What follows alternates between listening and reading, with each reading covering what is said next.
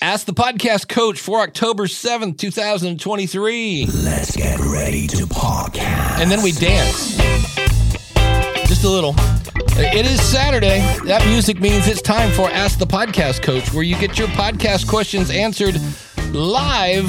I'm Dave Jackson from the School of Podcasting.com, and joining me right over there, he jumped through many a hoop to be here, and we appreciate it. From redhatmedia.io, he is, I call him the king. Well, he's one of the kings of ChatGPT. Every time I'm around this guy, I'm like, I didn't know ChatGPT. Yeah, that thing would do my laundry. So, Larry Roberts, thanks for making it on the show, buddy. What's happening, Dave? Sorry I'm late, man. I'm just happy to be here. Yeah, sometimes technology is not your friend. And the other thing we do, Larry, is do you like coffee by any chance? It depends. I mean, I used to be a big coffee drinker. Now I'm more of a, if you've seen me around, you typically see me with a white Monster can in hand. Yeah. We're going to pretend you're pouring coffee. There we go. Oh, that's the wrong sound effect. There we go. And that coffee pour, of course, is brought to you by, there we go. Let's do it again. Let's get it right. There we go. And that is brought to you by, again, our good friend Mark over at podcastbranding.co.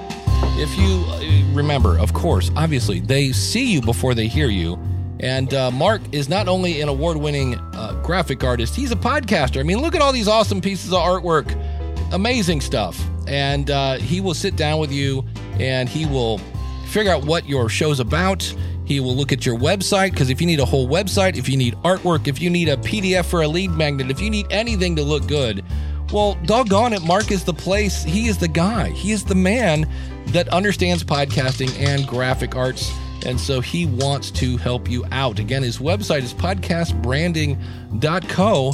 Tell him that Dave, Jim, and even Larry sent you, because he's a good guy for sponsoring the show. He helps keeps it going, and we appreciate it. And I just realized as I look at the screen, Larry, you're not on the screen, and that's not Larry's fault. Here, let's get him over here. Can I do this live? Oh, there he is. Look, it's Larry. You'll see in a second. And one more. Isn't that fun? It's like jazz. It's like excellent. And last but not least, Larry, if you've never heard of this show, you want to check it out. Larry, have you ever watched a show that started off and it said based on a true story?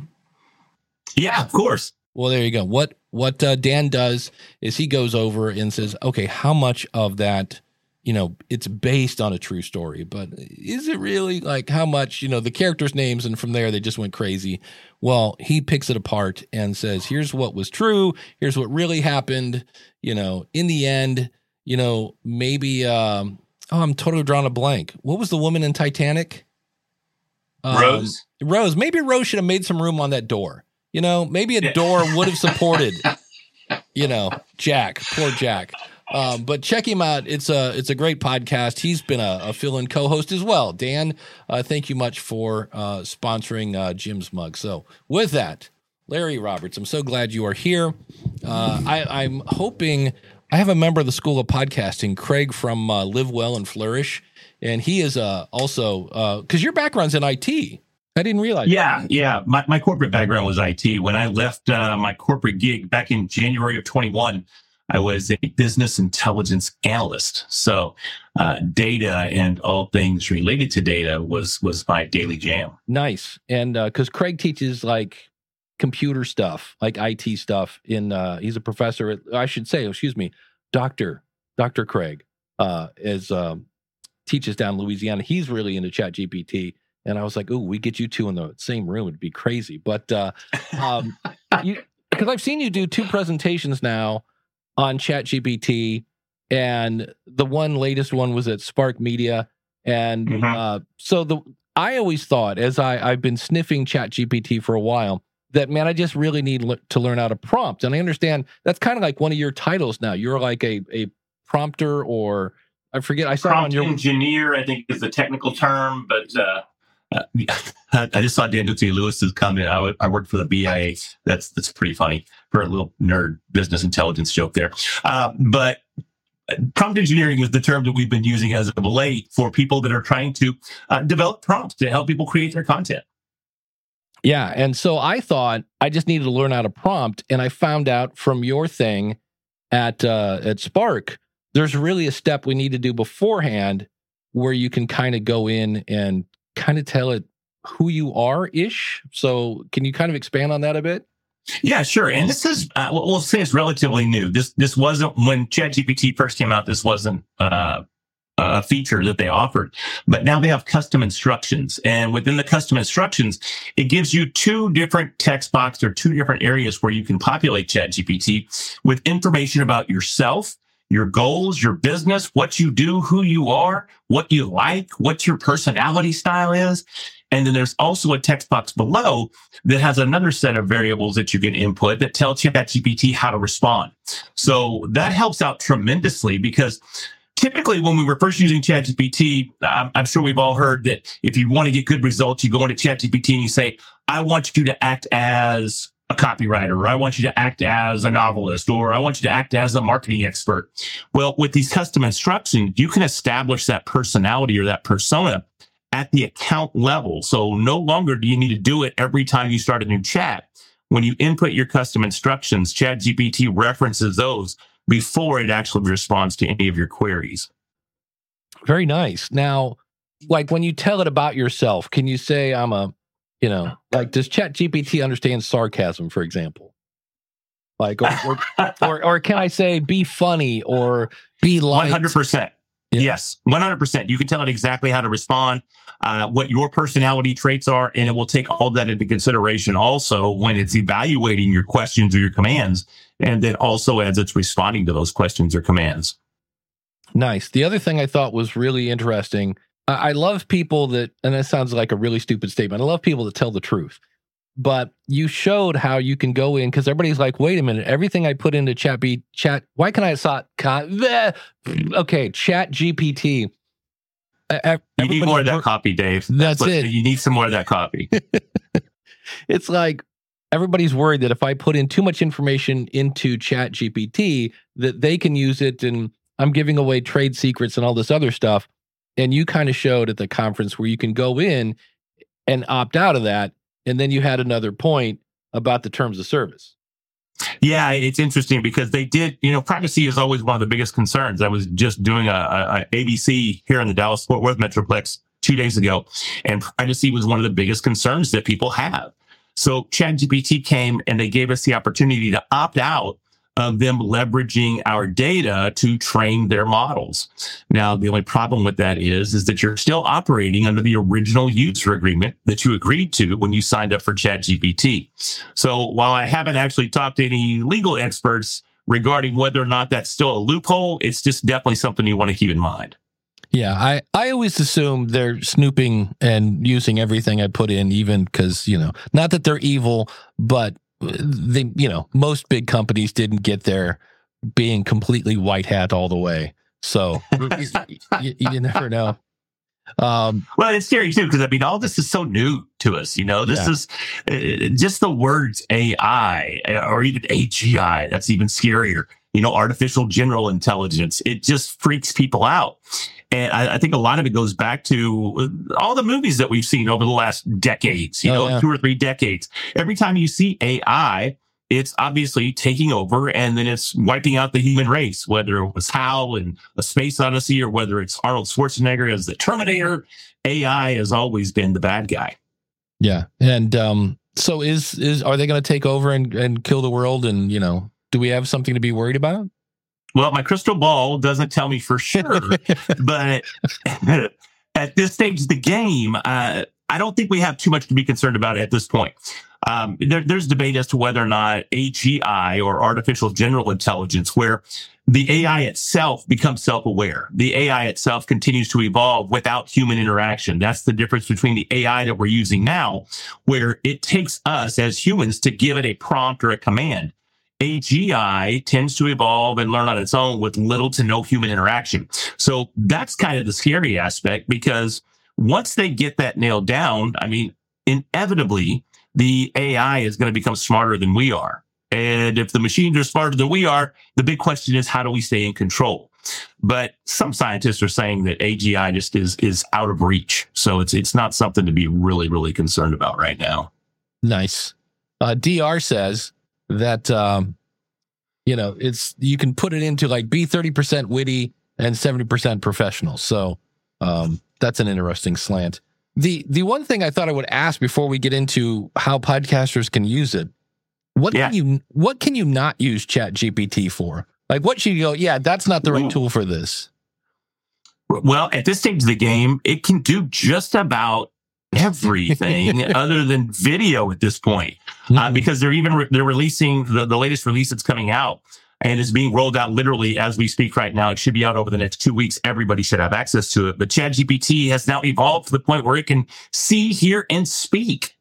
So you can show it images now, and it can analyze the images, and you can have a conversation. If you're using ChatGPT on your mobile device, whether it's iOS or Android, it's available on both. You can literally have a conversation back and forth with ChatGPT. So they are starting to roll out the new version of DALL-E as well. And DALL-E is the image creation platform that was created by OpenAI, the same developers of ChatGPT. And before too long, we're going to see DALL-E integrated into ChatGPT as well. So you'll even be able to do image generation right there within the same platform. Very interesting. It's kind of, Dave's not here, Al, that whole 9 yards. Ross Brand, what's up, Ross Brand? Yeah, wants to know, do you use the templates in ChatGPT? I'm just never going to get that right. Not sure if they're native in ChatGPT or if it's some sort of plugin. There's some recommendations when you first log on to ChatGPT. There's like 4 different suggested prompts to get you started. But some of the other templates that are out there, and what I see a lot of folks using is a plugin called AIPRM. And what that does, it helps you become a prompt master. And it's preloaded with thousands of different prompts for just about every content creation scenario you can imagine. But that's a very, very popular plugin now. I personally don't use any of the plugins. I like to prompt it myself, especially now that we have the custom instructions. But I definitely recommend, if you're new to ChatGPT, use something like AIPRM in order to get you started.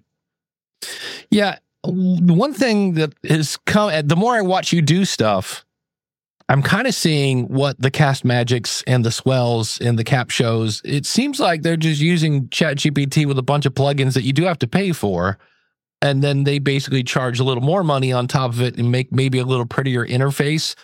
How do we know which road to go down? Do I just spend the $20 and use ChatGPT and use their plugins? Or do I just use Cast Magic, Cap Show, Swell? There's actually, I think... Yep, in about 2 more minutes, somebody else is going to put a new one of those on the market. How they're wrapping it up right now? Yeah, for the general person, because again, you're kind of a nerd, right? You've got this background in tech, but for the person, but for the person that's new to tech, maybe, or is not super, they know Word and email and things like that. Does it make sense to no, just jump into ChatGPT and go to YouTube and hire Larry to train you on ChatGPT? How hard a road is that compared to using something like Cap Show or Cast Magic or, all those fun toys? I mean, I'm definitely biased when it comes to hiring Larry to help you with ChatGPT. Yes. I love that recommendation. But as far as the other tools go, I think it really depends on how much of a control freak you are. Me personally, I like to be able to be in total control of the content that I'm creating, whether it's the titles, whether it's the show notes, whether it's a blog post or even a book. But if I am really being honest, we definitely use some of those tools in-house here as well. I'd rather not say which I use because I'm friends with the developers on both platforms and I don't want to lose any friends this morning. But I think those tools are very, very useful, and they're very time-saving as well. So it's a much more efficient way to address it. But me personally, when I'm doing Larry stuff, I like to have total control. So I typically go with the ChatGPT and some of the other tools directly. Well, Larry, you ready to do something I've never done on the show before? It's going to be fun. We're going to go to a 3-person panel. And I said, I sure hope we can get Craig Van Slyke on here, Dr. Craig, I should say. And he's another ChatGPT guru. And I'm just glad my studio's in good shape here because we're seeing angles that we typically don't see on when I'm online here. It's looking good, my friend. Craig, how are you? Good. How are y'all? Oh, good morning, Craig. So I know you've been playing. How long have you been playing with ChatGPT? Or were you like an early adopter, or? Yeah, when you couldn't really get in, I was able to get in. So Nice. What are you using ChatGPT for, Craig, at this point? I use it for all kinds of stuff. So I use it to help me develop every episode. I use it for therapy from time to time. As Dave said earlier, I teach college classes. I use it to help me refine how I'm going to explain things. And I'm getting ready to launch a newsletter and podcast called AI Goes to College. Nice. And it's helping me think through that launch and kind of how I might want to structure the newsletter and that sort of thing. So really, it's my trusted advisor. So ChatGPT and Dave, those are my trusted advisors. Well, and Larry, when you're making a because you have is it just called Branded? The show that I have these days is called Branded. Yes, and that is found at listentobranded.com. There we go. So the Z-Man wants to know, hey, I've been mulling over the name of my podcast. I have 28 topics in hand. Can I put those topics into basically ChatGPT and have it give me suggestions? So what would that look like if you guys wanted to play with that? No, you can absolutely do that. One of my favorite prompts is asking it to please critique, and then whatever I want it to critique. And so you can ask it to evaluate those names, to rank them, to come up with variations on those names, anything like that. It's pretty good at all of those things. Larry, you got another door in the same room? Yeah, 100%. You can use all 28 of them. You can load them up into ChatGPT as long as it's within the token allowance that they currently have on ChatGPT. So if you're using a lot of data that you're asking ChatGPT to evaluate, you may run into from time to time that it exceeds the token limits, or there's too much data there and it asks you to reduce the size of it. And if that's the case, then you could take those 28 titles or 28 summaries or whatever it may be, put them into a PDF, and then use one of the PDF reader plugins to overcome that.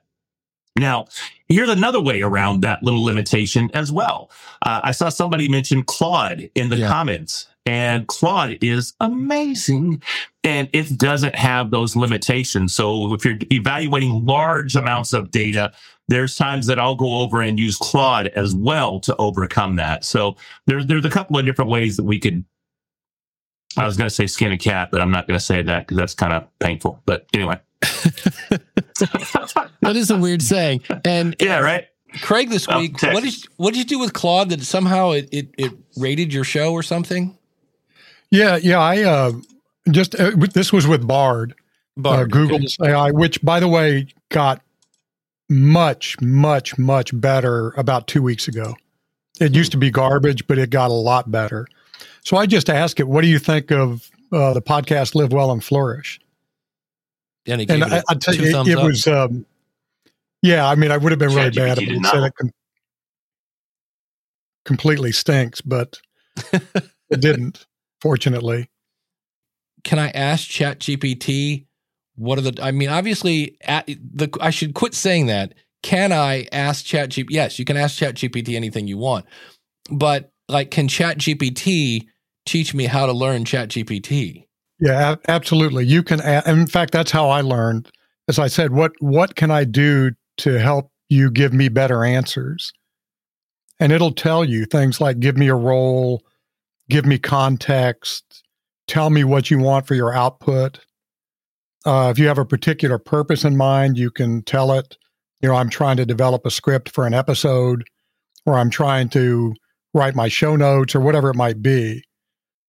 You can tell it your audience.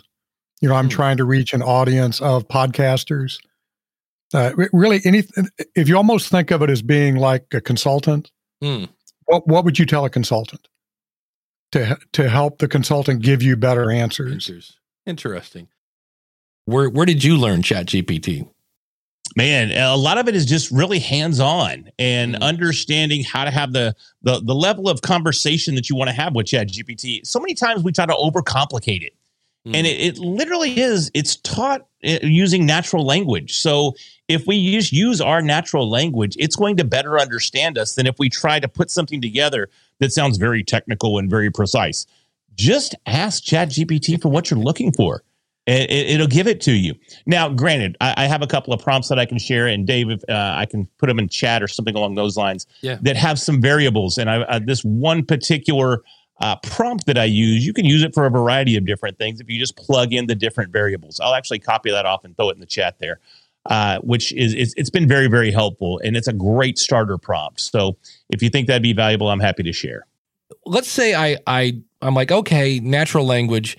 If I throw in something to ChatGPT and it doesn't understand what I just asked it to do, like I just told it to, moo moo dog face with a banana patch. And it's like, I don't know what that is. For those of you, that's an old Steve Martin joke. What does it do when it's confused? Because I've heard about it hallucinating, which is it doesn't know the answer, so it makes one up. So if you just really hork a really bad prompt, what happen? You'll get a really bad response if you get a response at all, because there are definitely times where it'll just say, I don't understand, or I can't answer that question. Yeah. It's interesting when we ask it and I don't want to go down into a rabbit hole here, but if we ask it certain questions that may not reflect some of the data that it's been trained on, the response there, it will just come back and tell you, I can't answer that one. Oh, interesting. Well, that's good. And it's important to understand that it has no notion of something being true.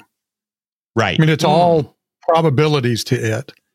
So it'll tell you things, but it has no idea whether or not they're really true. So that's on you. Yeah, that's the one thing I've always, I always cite the one, there's an article on Castos's website that says how hard it was. There was a discoverability problem with podcasting back in like 1990. And I go, yeah, there was a real discoverability problem because it didn't exist yet. Always fact check. That's why I try not to use it as a search engine. I try to use it as a writing tool, or like Craig said, maybe like your own little consultant.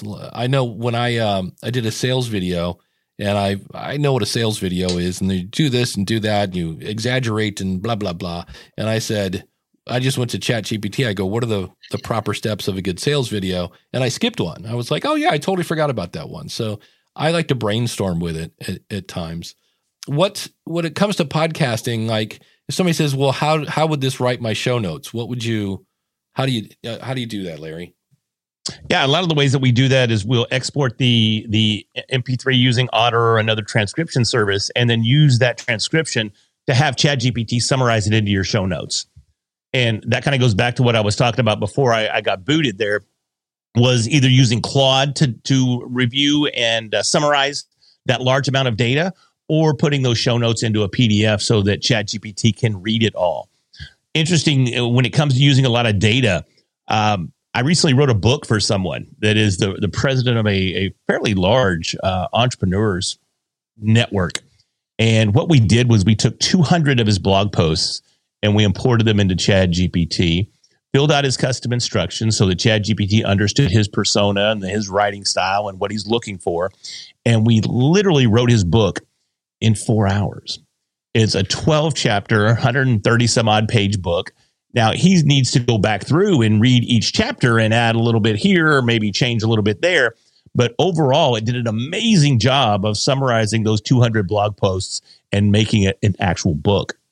Yeah, because now if you go in and add a personal story here and a personal story there, little fact checking here and there, that's pretty interesting. I know, I think it was Podfest where you did the one with the squirrels. Yeah. You had ChatGPT write a children's book, and just about the time the whole audience was like, whoa, Larry showed the whatever tool you used to make the artwork, and that was insane. And it was just like, yeah. So, and this was in January. So, I mean, ChatGPT had only been out for 2 months when I did that talk. And the book that it wrote was called Squirrely Love. So what I had done was, my wife, we have some trees in the backyard, and the wife, she loves going out there and hanging out with the squirrels. And she came in one day, she goes, oh my God, you're not going to believe this, but the little squirrels, they grew up and now one moved to a different tree, but he's still in the backyard, but in a different tree. And I told her, I said, honey, that's cute and all, but I think it was a husband and wife squirrel that got a divorce, and he packed up his nuts and he moved to the tree across the yard, but he didn't want to leave the neighborhood because they got kids, right? So they want to co-parent.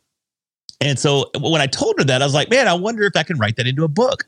So I literally took essentially that exact prompt that I just said, put it into ChatGPT, and it wrote the entire children's book. It was called Squirrely Love. It gave it a title, and it was all about the two squirrels that got a divorce but wanted to stay in the same neighborhood because they were co-parenting three little squirrels. And it was the cutest tale, and it was really, really an effective little book. So then using DALL-E, which I mentioned, DALL-E 3 is on its way out here in the next couple of weeks. If it's not out officially now, actually, I think it is already out. But I used DALL-E to come up with images of baby squirrels, and then I illustrated the book. So I did the whole thing in just a couple of hours. It went from a silly story about the squirrels in the backyard to an entire children's book. And that's really just the power of the tools. Yeah, it's crazy. DR had a quick question here. She said, is ChatGPT, because I know there's the free version and then there's a paid version, which if I understand this right, is $20 a month. Does ChatGPT, is it limited to a hard stop at 2021? Or has that been updated? So the model that it's using is still 2021. However, Bing is also back.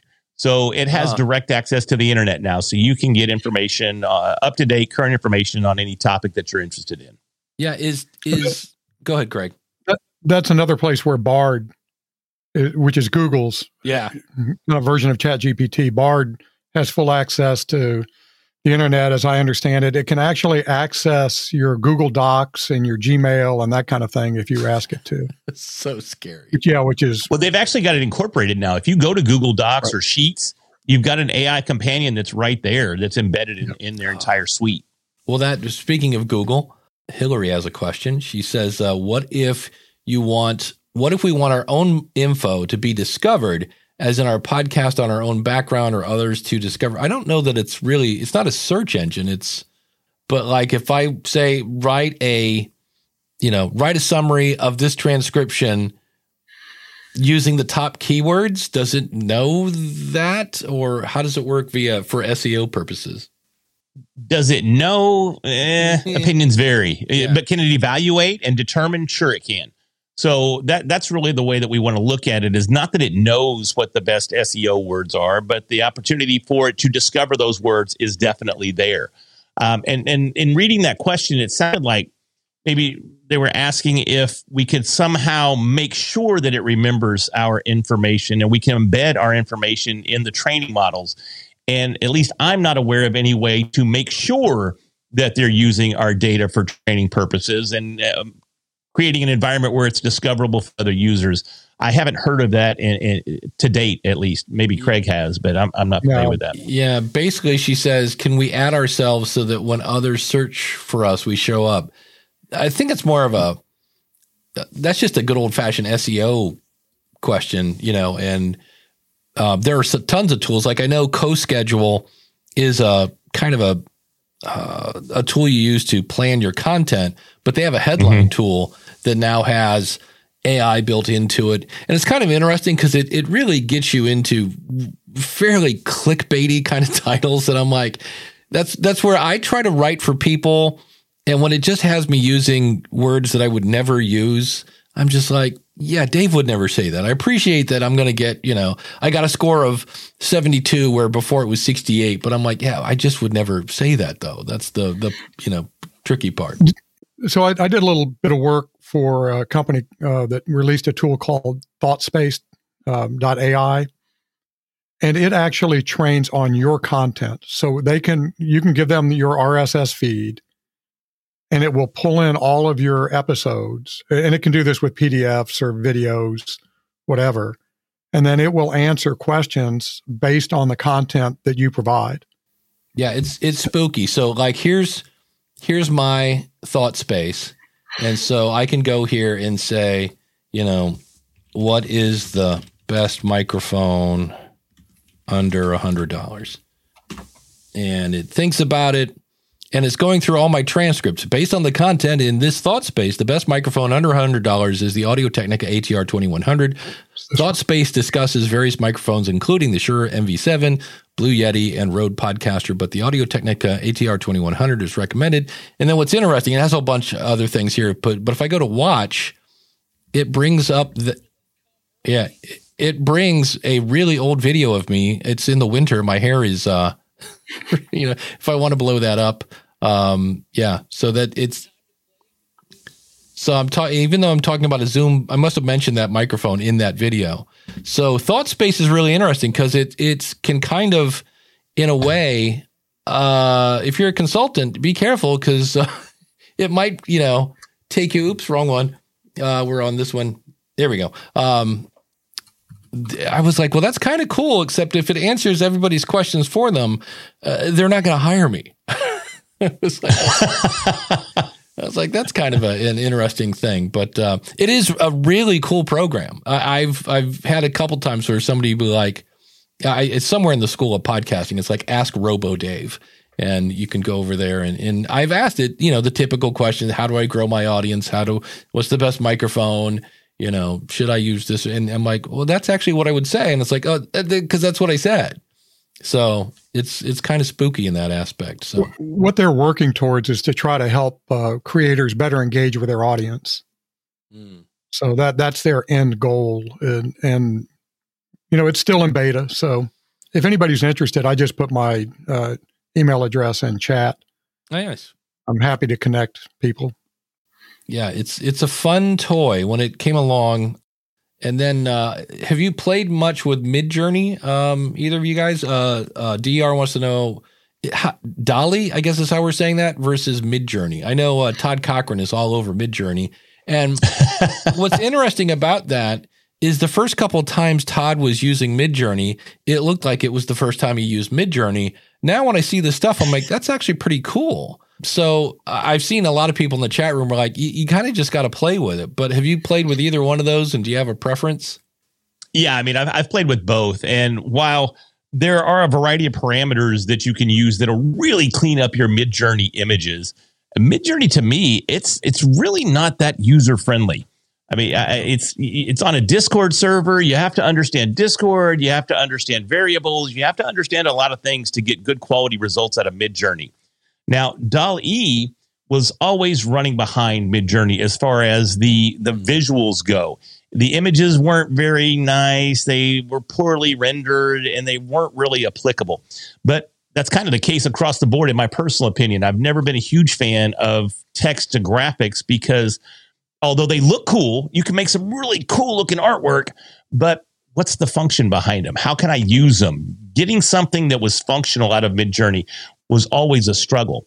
Now, I've mentioned DALL-E 3 a couple of times this morning. What I've seen, and I haven't been able to play with it myself yet, but what I've seen with DALL-E 3, it does a tremendous job. It does a tremendous job with text, which has always been a struggle with Midjourney or any of the other text-to-image generators. It does a really, really good job with hands and feet, which have also always been a big struggle. Yeah. So we're continuing to see all of these types of image generation platforms evolve, but I've never been a big fan to date just because they're not that functional. I think you can get at DALL-E through Bing now, which makes it, I think Bing/image, I think is what it is. Yeah, something like that. But it's a little bit easier to use.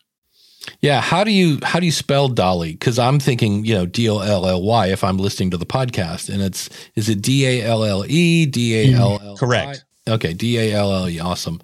If I wanted to use that, Craig, you said it was what? Image dot. Yeah, I'm actually looking for it right now. Is it just in ChatGPT and you click a image? No, button? It's definitely not. No. It's definitely not. So it's a different company? Yeah, it's all the same company. Okay. Here's how you get to it. Go to bing.com/create, not image. There you go. But it's actually created by the same company that created ChatGPT. It's developed by OpenAI. But we have to keep in mind that we're finding it on the Microsoft site because Microsoft had a minimum of a $10 billion investment into OpenAI. So they're one of their primary partners. And that's why we're seeing this here. And actually now this is interesting because if you look up in the top left-hand corner of that screen, it says powered by DALL-E 3. So that's interesting. That's relatively new. They weren't announcing the fact that it was definitely DALL-E 3 the other day. So that's a bit of an update. Bing.com/create. All right. And Craig, go ahead. So it used to be that you had to be pretty good at your prompts to get a decent image. I am not good at those prompts, and I was able to create a really nice image of a robot coming through these ivy-covered college gates for a presentation I was doing, and in no time flat. So if you played with it before and you couldn't get it to do what you wanted it to do, try it again. I think one of my favorite images that I've seen is somebody put in create a picture of Jesus flipping over tables, and instead of him kind of doing one of these with a table and lifting up and flipping it over, it was kind of Jesus as a ninja flipping over tables, and I found that quite humorous. So keep that in mind. The thing I loved is when Jim and I first talked about AI, I don't know if it was in Canva or whatever it was, and the person that we had sitting there, their face was a little weird, and I believe they had 6 fingers, if I remember right. Mm-hmm. So it's come a long way since then. So obviously the summary, here's one, and again, I know the answer is yes, you can, but like right now I said, bing.com/create. Can I say, scan this transcript and pull out the website addresses? Is that a possibility?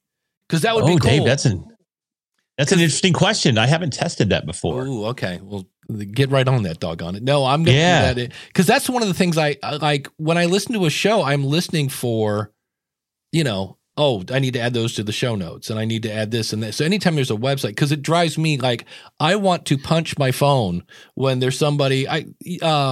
Yesterday I was watching YouTube, and apparently the 2 guys. This is a total tangent, I realize.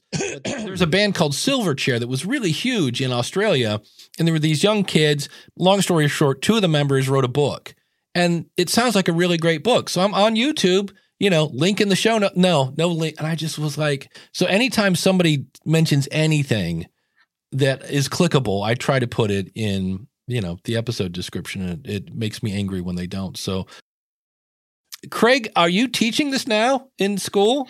Like how to be a prompter and engineer? Kind of. So I'm teaching kind of the junior level information systems class that all business students have to take. And we're doing a mini lab every week to teach them how to use, a lot of them are using Poe because it lets you get into ChatGPT, and others, it's Poe.com. You can get into Claude that way. But I'm taking them through a series where we start out trying to write a silly poem, and then eventually we'll work up to much more serious work. So that's not a bad way to start, is to, do something where it's just fun, where you're not really worried that much about exactly solving some problem. And that way you get used to using it, and you learn how to use it when you're not worried about some big task. Yeah. And then when you want to use it for a big task, you already know how to use it. I know Craig mentioned Claude, and I've heard Todd Cochran talk about Claude. Have you played with Claude? And is this one of those where, so this is 2 questions at once, I guess. Have you used Claude? And B, does it make more sense to just double down on one or try to use them all? I think it's fun to play with them all. Yes, I have played with Claude, and yes, the results have been extremely favorable. But for me personally, my focus has typically landed right back on ChatGPT. I like to kind of have an idea of what everybody else is doing so I can make those comparisons. But with ChatGPT, now you got me, I can't say it. It's contagious. But with ChatGPT being at the forefront and everybody being aware of that particular platform more so than some of the others, I tend to focus there. So, because that's typically where all the questions are coming from. Yeah. Craig, how about you? So I use ChatGPT a lot more.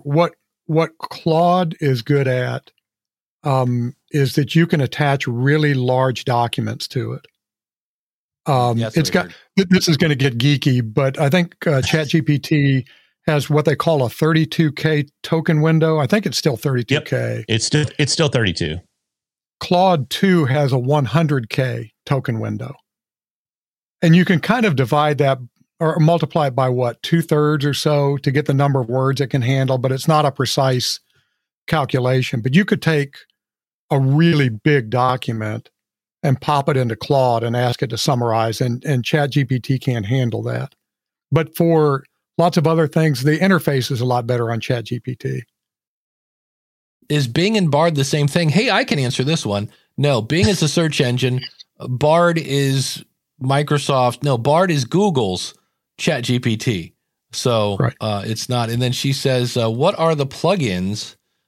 This is a good one because I didn't realize it reminded me of WordPress. You know, you get the free thing and then you have to buy all these plugins. And then if you're going to buy plugins, then you have to pay for ChatGPT. So do you guys have a top 5 list or anything that you use? I actually do have several that I use regularly, and depending on the audience that I'm talking to, I recommend different plugins. I actually have my top 10 list for entrepreneurs. I was going to say that sounds like a phenomenal lead magnet. It's not bad for sure. So what are plugins? You have to have the premium or plus account in order to access plugins. And once you have that, if you go to ChatGPT and start a chat, in the top of your window there, you'll see the opportunity for plugins. So you click a drop down, you go to the plugin store, and at last count, which was just last week, there was around 975 different plugins to choose from, and a lot of them doing the same things. But some of the cool things that you have out there is like AI PDF. That's one of my favorite plugins right there for ChatGPT because it helps you overcome that 32K token limitation that Craig was talking about a minute ago. One of my other favorites, and I use this all the time, it's called Video Insights. Yes. It's another plugin. So you turn on Video Insights, you give it a YouTube URL, it will watch and summarize a YouTube video for you. So you don't even have to watch them anymore. You can just get all the high points directly from the video. It is amazing. So that's another one of my favorites. Another cool one is called Prompt Perfect. That's a great plugin to help you with your prompting. And this one, and this is kind of interesting because I just said earlier, and I don't know if you picked up on it, I said Bing is back. So ChatGPT now has access to the internet again. However, in my testing and some of the other testing that I've seen on, YouTube, it's not really all that reliable. So some of the results are meh. It doesn't really give you a good summary of the sites that it goes to or the articles that you're having it read. So another one of you got to have this plugin. It's called Web Pilot. It gives you direct access to the internet, and it does an amazing job of summarizing some sites for you. So that'll help you cut your research time down significantly if you're looking for points out of a particular article. Yeah. And I think that's 4. So here we go. Craig, you got any favorite plugins that you use? No, I got pretty frustrated when they first came out because they kind of universally didn't work well, and I have not gotten over that frustration, but I'll try those. By the way, Larry, I would totally sign on to that lead magnet. Sounds like I better export it real quick. Well, while you're looking for that, Larry, let me remind everyone watching that, yes, you can be an awesome supporter for Ask the Podcast Coach. Just go to askthepodcastcoach.com/awesome. We're on the road to 40. I checked this morning. We're at 33. So if you're thinking, oh, really? I was going to do that last week and then you didn't. Well, now you should. So you can be an awesome supporter. And this show is also brought to you by the schoolofpodcasting.com, where you can get courses, coaching, and community, and of course, unlimited one-on-one coaching. Check it out, schoolofpodcasting.com. Ask the Podcast Coach runs on Podpage. You can check it out at trypodpage.com. And there's a lot of really cool stuff happening over at Podpage. In fact, I was talking with Brendan over the weekend, and I'm like, you're going to make me very busy in updating tutorials again. Check it out, trypodpage.com. Jim's not here, and if you just miss him, well, then go over to theaverageguy.tv and check out one Jim Cullison and his show Home Gadget Geeks. And the Spotlight Supporter of the Week is the one and only Glenn Hebert, better known as Glenn the Geek. You can find him at horseradionetwork.com. Glenn has been a long-time supporter. In fact, he's probably the longest supporter. So thank you so much for that, Glenn. I deeply appreciate it. And again, if you want to be an awesome supporter, go over to askthepodcastcoach.com/awesome. And since they're here today, of course, you can check out Craig's show at Live Well and Flourish. It's here's why I like that show. It makes me think. And I always say, if you make me laugh, cry, think, groan, educate, or entertain. And that show is it's typically short. You walk around the block, you get a nice little thing, and you go, you know what? I should do that. And of course, you can find Larry over at Red Hat Media. Oh, there's a nice picture of that. That's not what we want. We want that. redhatmedia.io. Or what was the other website that I've already forgotten? branding, listentobranding.com. Listentobranded.com. There's a link on redhatmedia.io as well, directly to the podcast. You can find it there. And Dave, I wanted to let you know, I'm going to put in the chat a link to one of my presentations that has all of the prompts that I put in the chat. It has all of my favorite plugins. And again, these are directed at an entrepreneur audience, but still, it's just redhatmedia.io/EOSD. So I'm going to put that right there. And that stands for Entrepreneur Organization San Diego. It was a chat that I did, nice. I don't know, about a month ago. So you can get all those slides. It has all my favorite stuff with ChatGPT in there.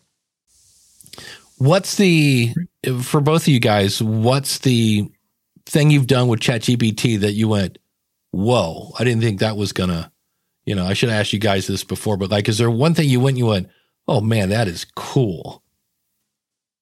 Yeah, I wrote my book. Yeah, I literally wrote an entire book. I mean, you may have seen the posts on social media that my book's coming out. The whole thing was written with ChatGPT. I wrote it in about 6 hours. And it's 12 chapters. It's called Under the Red Hat, How to Stand Out in a Crowded Marketplace. And it was 100% written by ChatGPT. Then after that, I went back in and added some anecdotes and some personal stories, and it kind of brought it up to speed. But within one day, I had an entire book written. Now, where did it get the content? Was it did you just talk into a microphone and have it transcribed, or? No. I did the persona modeling, which you'll find in those slides. And again, this is not the squirrel one. This is a totally different book. Yes, I saw Hillary mention that there. I gave it my persona using the custom instructions that we talked about earlier. And then I prompted it with a premise of how to stand out in a crowd. And in my particular instance, it happens to be a red hat, but how can I help you? And then he locked up. Cliffhanger. There you go. All right. Well, Craig, what was the thing that you did that you're like, wait, what? That's cool. I feel like such an underachiever after that. I thought it was really cool that it could write a poem about my cat Taz. So I should just slink away now. No, but poems are very creative. I never would have thought it would have. So I'm just going to keep this. You can have it write a poem in a pirate voice or whatever you want. There you go. And he's back. Beautiful. Man, I love right in the middle of my book pitch. It's like, no, you're out, bro. No pitching from the stage. So no, go right ahead. So where can we find your book? It's not out yet, but you can go to redhatmedia.io/book to sign up for the, you'll be one of the first ones to know about it once it does drop. And it should be out within the next 2 weeks. And the name of the book is? Under the Red Hat, How to Stand Out in a Crowded Marketplace. There you go. Do you want to tell that story? Because here's the beautiful thing about it. It works so well. And anytime I'm at an event or whatever, even if he has his back to me, if I see somebody with a red hat, I go, oh, cool, Larry's here. Plus, what are you, 6'2", 6'3"? You're dude. Somewhere in that neighborhood. Used to be 6'3", but over the years, I've probably, shrunk a little bit. But yeah, I mean, it started out, I was in Tampa, Florida at Podfest Origins, which was a small version of Podfest that happened about 2 years ago. And I was giving a talk. And while I was on stage, I was wearing a red hat, but it was a branded hat. A brand was called Supreme. And it's just a red hat with the word Supreme on it. And I was doing that because I was trying to relate to maybe some of the younger folks in the audience, because that Supreme brand is a lifestyle brand that a lot of them were wearing a couple of years ago. So I gave my talk and I came down off stage, and Alex Sanfilippo, who owns Podmatch, he's the owner and founder of Podmatch. I'm sure everybody here probably knows who he is. He and I tend to give each other a hard time every time we talk. So we went through our little rhetoric back and forth, and he goes, but I got to ask you a serious question. He goes, why are you wearing that Supreme hat? And I told him, he goes, well, are they paying you? Are they sponsoring you? I'm like, dude, I'm a middle-aged white dude. There's no way they're ever going to sponsor me. He goes, well, then why are you wearing their merch on stage? He goes, but I love the red hat because, Dave, as you alluded to, I'm pretty tall. I weigh about 240 and I'm pretty loud. So I already stand out, but this red hat is like a beacon in the night. People can see it from all the way down the hallway and they know it's me. So that kind of resonated with me. If I'm not getting paid, why wear their stuff? So I went home, jumped on Amazon, bought a $6 unbranded red flat bill hat, threw it on, tilted it about 15 degrees to the right, and the red hat guy was born. And literally from that point forward, people started recognizing me as, quote unquote, the red hat guy. And they go, oh, you're that red hat guy that does the podcasting stuff. And I was like, wow, this is kind of cool. But it really drove home when about 5 months later, I was at a conference in Miami called Bitcoin Miami. 35,000 people in attendance over the span of 3 to 4 days. Wow. And during that time, multiple people who I did not know found me in that sea of tens of thousands of people and said, oh, you're that red hat podcast guy. So when that happened, I was like, oh my God, this is real. This is the real deal. So went back home, changed the business name, and it's been the red hat ever since. Yeah. So in addition to ChatGPT, you are a podcast guy. So if you need help with your podcast and you're like, I don't like that Dave guy, well, then go over and check out Larry. He's a good guy and get you going over there and check out Branded and that whole 9 yards. Is there anything else we should talk about in terms of ChatGPT that you're like, oh, we haven't talked about this yet? But if somebody's new to it, yeah, like where do they start? I would start with the free account. I mean, you have a ton of functionality that's available to you on the free account. So head over to chat.openai.com. Sign up for a free account and play with it a little bit. Now, you have to keep in mind when you're using that free account, you're using an entirely different model of ChatGPT. So it's not going to give you quite the same level of creativity or collaborative type responses that you would get if you sign up for GPT-4, which is the paid version. So, but it's a great place to start. And you can start playing with some add-ins and some plugins like AI PRM. Those types of things. That's actually a Chrome extension. So if you're a Chrome user, that will help you out there. But just start playing with it. You know, one of the biggest things that people need to be aware of, and I used this example the other day, if we think back to 1995, and I know everybody, at least on the screen right now, remembers 1995, there was an article in Newsweek that said that the internet was essentially a fad and that by 96, the internet would implode and it would all go away. And well, here we are today, you know, we're still using it in all aspects of our lives. And what I'm seeing is a lot of people are resistant to AI, and some of them even have the opinion that it's a fad. You know, we just went through the whole NFT thing, which imploded gloriously. But AI is nothing like that. You know, AI passes what I call the mom test. If I can explain how to use these tools to my mom and she gets it, that in itself is a sign that this was probably here to stay. But that's still a huge concern. It's not going anywhere. It's here, and it's been here. And I think that's what a lot of people don't understand, too, because the term AI was actually coined in 1956. So it's not something that's new. But back then, they were just trying to use mathematical calculations or algorithms to get machines to mimic human-like behavior. And in their efforts, they called it AI, or artificial intelligence. So it's been around forever. It's just consistently evolving, and we're going to continue to see it evolve and become more and more ingrained in every aspect of our life. Been using AI for years. You just didn't know it. Every time you got a recommendation on Amazon or did a Google search, you were using AI. The one word of warning, though, and this is me speaking to me as much as anything else, is avoid the rabbit hole. So, you know, it's easy to get in and just keep going and keep going and keep going and forget about what you're really trying to accomplish, because it's fascinating and it'll never get tired. Yeah. Well, there was a thing where Warner Brothers just signed a fake artist, like it's computer generated.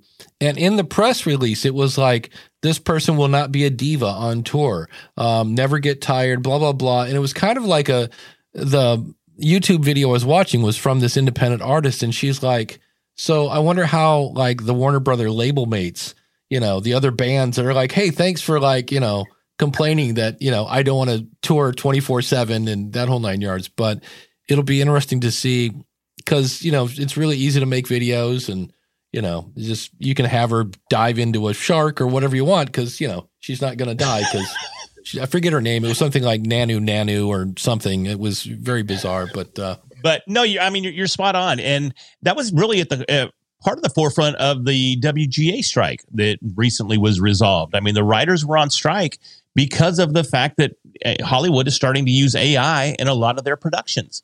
So they were trying to protect themselves. And when we start talking about protection, that's always a big concern too. these companies that I go into and I start doing some consulting for AI and how they could implement certain AI tools in their systems, I hear from their programming staff. I hear from their customer service staff. I hear from the people there. They go, oh, AI, it's garbage. It's never going to work. And most of them are saying that out of a sense of self-preservation because they see AI coming in and potentially eliminating quite a few of these positions. The funny thing is, I'm sure if you go to Amazon and search for a book on ChatGPT, there's got to be 150, all of them written by ChatGPT. So that'll be great fun. Any final words on ChatGPT before I got one other topic we're going to throw out? Man, I think we've covered a lot of it. Craig, do you have anything? No, I just want to say thanks for letting me hone in. I've got to go feed the horses. Excellent. Well, can you answer one more question? Sure. What was the last thing you read, listened to, or watched? Read, listened to, or watched. Yeah, I was listening to David Hooper's podcast on the way. There you go. Driving home. So there you go. Larry? Shout out to David. Yeah. Last thing I watched was, I think I started episode 1, season 2 of Loki yesterday, but didn't get to finish it. So that was the last thing that I just sat down to watch. There you go. Was it good so far? It's off to an interesting start. Yeah. There you go. Excellent. I'm just throwing that out now. Like, what are you watching? So excellent. For the record, I had already listened to your episode for this week before I listened to David. So just so everybody knows. Thanks again. All right. We'll see you. Yeah, we did have a question here from the Z-Man. No, it was from Zeke. He said, hey, Dave, the eCam setup is looking pretty fancy. How is it behind the scenes? There's a learning curve. There's no lie. There's a learning curve because just doing things like I want to make these smaller, but then can people read them? I don't know, but at least now it's fitting in there. It's fun. What I want to do is behind the scenes. I have one screen that has like kind of what you're looking at. And then I have a whole bunch of itty bitty windows all around it. And I want to make the big screen smaller because I don't really need to see much besides where do I grab these comments at. So it's fun. I like it. It was, I was like, oh wait, I got to set this up for Larry instead of Jim. That took all of, 2 seconds. So it was no big deal. I'm kind of worried that it's and this apparently is everything. I was on 2 Riverside calls this week and both of them quit recording my stuff halfway through the interview. Now, part of me goes, what's the common denominator in that? That would be Dave. So maybe there's a problem. But I mean, I'm on fiber opt. I mean, like I got bandwidth out the wazoo here. So I'm not sure. Yeah, I think the common denominator there may have been Riverside. Yeah. I hear about that a lot. And I used to use Riverside. And then they quit sponsoring me, so I quit using them. But that wasn't really why. No, there's just so many technical issues that they've been having. And I think they've been growing at such a quick rate that their servers are just having a hard time keeping up with the new workload. Yeah. Here's another ChatGPT question from the Z-Man. I'm in music sync. Can I input an MP3 and have ChatGPT suggest the appropriate music library for that particular style of music? I know it reads text. Does it listen to music? Not yet. It does not. That does not yet. No. It might be interesting once it gets rolled out to test it with the new features that it has where you can have the conversations. It might be fun to play with that. I don't have it on my account yet, so I haven't been able to test something like that. But as soon as I have the hear, see, and speak functionality rolled out to my particular account, I'll give that a shot. But for right now, no, it's not something that it can do. And then DR mentioned that I didn't say what I was watching too. Here's the funny thing. I watched this because I thought I was going to hate it. It's called Totally Killer on Amazon Prime. And what they did is they took Scream and Back to the Future and put them together. The funniest thing about it is you have people that are easily 22, maybe 24 playing teenagers, which is funny.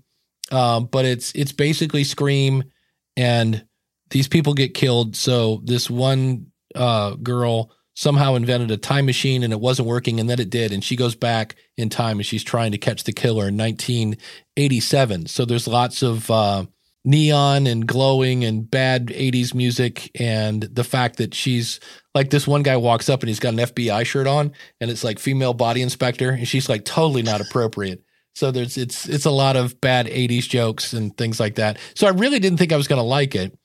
And the element of a good story is I wonder what's going to happen next. And there's a lot of that in that, because there are some wrenches thrown in that you're like, oh, I know how this is going to end. It's that guy's the killer. And then all of a sudden you go, So Michael has a question about the new pod mic compared to the SM7B. I am not an audio snob. I am not at all. I can pop this one a little more than the SM7B. For me, and people go, blasphemy. One of the things about the SM7B is its warm tone. To me, warm equals muffled. And so I like my S's and T's a little clearer. So I actually like this a little better than the SM7B, but I'm probably going to put it on just for the status symbol to go, look at me. I spent too much money on a microphone. I did see a thing on the SM7DB, which Sherman, where they basically put a preamp in it from Bandrew over at Podcastage. That's a great channel on YouTube. And he basically said, if you're wondering, is it just an SM7B with a preamp? Yeah. So you could get an SM7B for $400 and get a FET head for $80 and save, I don't know, $20. And it doesn't have the Shure thing on the side and things like that. But that's what they did. They put a preamp into the SM7B. Larry, you have what there? Is that an MV7 or an S? Did you also pay too much for a micro? I also paid way too much, and I don't even know if I'm using it on this broadcast right now. Yeah. Oh, I am? Somehow okay, cool. You came back and I was like, wow, it doesn't sound like he's on the phone. So it'll be fun. Oh, wow. That's awesome. So maybe, but no, I'm on a 7B right now. There you go. Awesome. Yeah. So, and keep in mind, you don't have to have an SM7B. It is fun. It is very much the high LPR 40 of, the 2020s, because everybody bought one because Leo Laporte had one. And then Joe Rogan came on the scene and everybody's like, oh, well, if I get Joe's microphone, by all means, somebody will give me $200,000. I will be super successful. Yeah. And so far that's not working. Negative. Yeah. I bought my PR40 because of Cliff Ravenscraft. Cliff was, when I started podcasting back in 2014, I think his videos were probably some of the first ones that I stumbled across. And he had his whole podcast Answer Man package. And I was in it to win it with Mr. Ravenscraft there. Yeah. And then Tim is saying, see, this is the mic I don't have that I was actually thinking about this morning, the RE320. No, I was thinking about an RE20. I actually love my RE320. That's my favorite mic. Why I'm not using it, who knows? But people said I sounded a little harsh. He sounds a little harsh because, again, I like my S's and T's, which I thought about it later. That may just be old rock guy, that maybe that part of my ears don't function as well. And so I boost the S's and T's, the treble, because my treble is not as, receptive as it used to be. The Q9U is an interesting mic as well. I've heard that. I'm not a microphone guy. Because to me, I'm like, I can make any microphone sound like any microphone in post. So what it really boils down to is, do you like the sound of your voice when you're doing it? And if you don't, I get that, because I know when I go down and play at Podfest and they go, here, play this guitar, and it's like, clink, and I'm like, oh, that is not the sound I'm used to playing through. And it affects how I play. Larry, do you have a favorite for travel? Best travel. For travel, man, I just take like an Audio Technica. I really, a Samsung Q2U or an Audio Technica 2100X. Those are typically my travel mics because A, they're inexpensive, and B, they sound fine for that type of environment. Yeah. Now, if you're really going to beat the snot out of it, then get a Shure SM58, because those are the ones I used in bands and just saw them get. My favorite is you'd be singing backup. Somebody would come by, hit the mic stand, and that thing just whack right into the ground. Just get a big old dent on the windscreen, and you pick it up and you're like, it's still working great. Okay. So there are videos of people that have like run over an SM58 with their car and it still works. So they're very, very durable. And then you just buy a new windscreen and it looks like new. But the total rock look is even more than the band standing in front of a brick wall, because that's just standard, is, somebody singing into a SM58 with a dent. That's like there you go. It's very almost. But that has the same form factor though, right? Yeah. So you know, it's a great mic. I have one probably dented I have my old. What's great about it? I have this old toolkit with cables and stuff from when I played in a band. And if I open the lid and go, it's like bar, just like Mom used to. Road. It just smells like smoke and beer, and it's like ugh. So that's always fun. Yeah, but the other one is the Audio-Technica ATR 2100X. And now the advantage of the 2100X, which I have one right here, is it's USB-C, where the Q2U is USB old, whatever the one was. And now with phones now going to USB-C on the iPhone side, in theory, I'll be able to take a USB-C to USB-C cable and just plug it right into my phone. So if I'm on the road, all I need is a cable and hit record on my phone, and you're good to go. That has been tested. Rob Walsh from Libsyn tested that on an iPad, and it worked. It didn't work on, like, if you bought one of those connectors, it was like USB-C to Lightning somehow, until the Apple, I'm sure, version comes out that's $30 for a 4-inch cable. That's not working right now. But if you go USB-C to USB-C, you're good to go. So excellent. Larry, you out on the road again, or what's coming up in the land of Larry? Actually, yes. I leave, Tuesday morning to go to speak at the eWomen's Network Speakonomics Conference in Atlanta, Georgia. And then from there, I head to Tampa to speak at Entrepreneur Organization's Nerve event. It's their big East Coast yearly event that they have there. So those are my next 2 weeks. That's what they're looking like. Fun. And then if people want to hear your podcast again, that website is? ListenToBranded.com. And then the redhatmedia.io is where you can find Larry if you need help with your show or need help with ChatGPT or whatever it is. Find Larry over there. Thanks, buddy, for you've been through quite a day already. So, yeah, I'm going back to bed. This has been a rough one. So I don't know if you ever figure out if it was me or you or what was going on today, but I'm glad you took the time, because it was funny. We were at this event. And I'm like, Larry, I want to have you on a show, but I need you for about 4 hours because there's so much we could talk about with ChatGPT. And then I was like, oh, wait a minute, I got 90 minutes this Saturday because Jim isn't in. So on short notice, you're like, yeah, man, I'll do it. So thanks so much for that. Again, we're here every Saturday. Jim will be back next Saturday. AskThePodcastCoach.com/live. And I got nothing on my calendar besides Pod Indy, and that's in November. So that's a new event from Dr. Brad Miller from Cancer and Comedy. Oh, yeah, that's gonna be awesome. I forgot about that one. I need to probably make an appearance there. I love Dr. Brad. Yeah, so. It's new. This is the first year for it, and he said, "Hey, can you come over and do a workshop?" And I'm like, twist my arm, I guess. If I have to talk about podcasting, I will do that. But thanks again to the chat room. Thanks to Mark over at podcastbranding.co and Dan at basedonatruestorypodcast.com.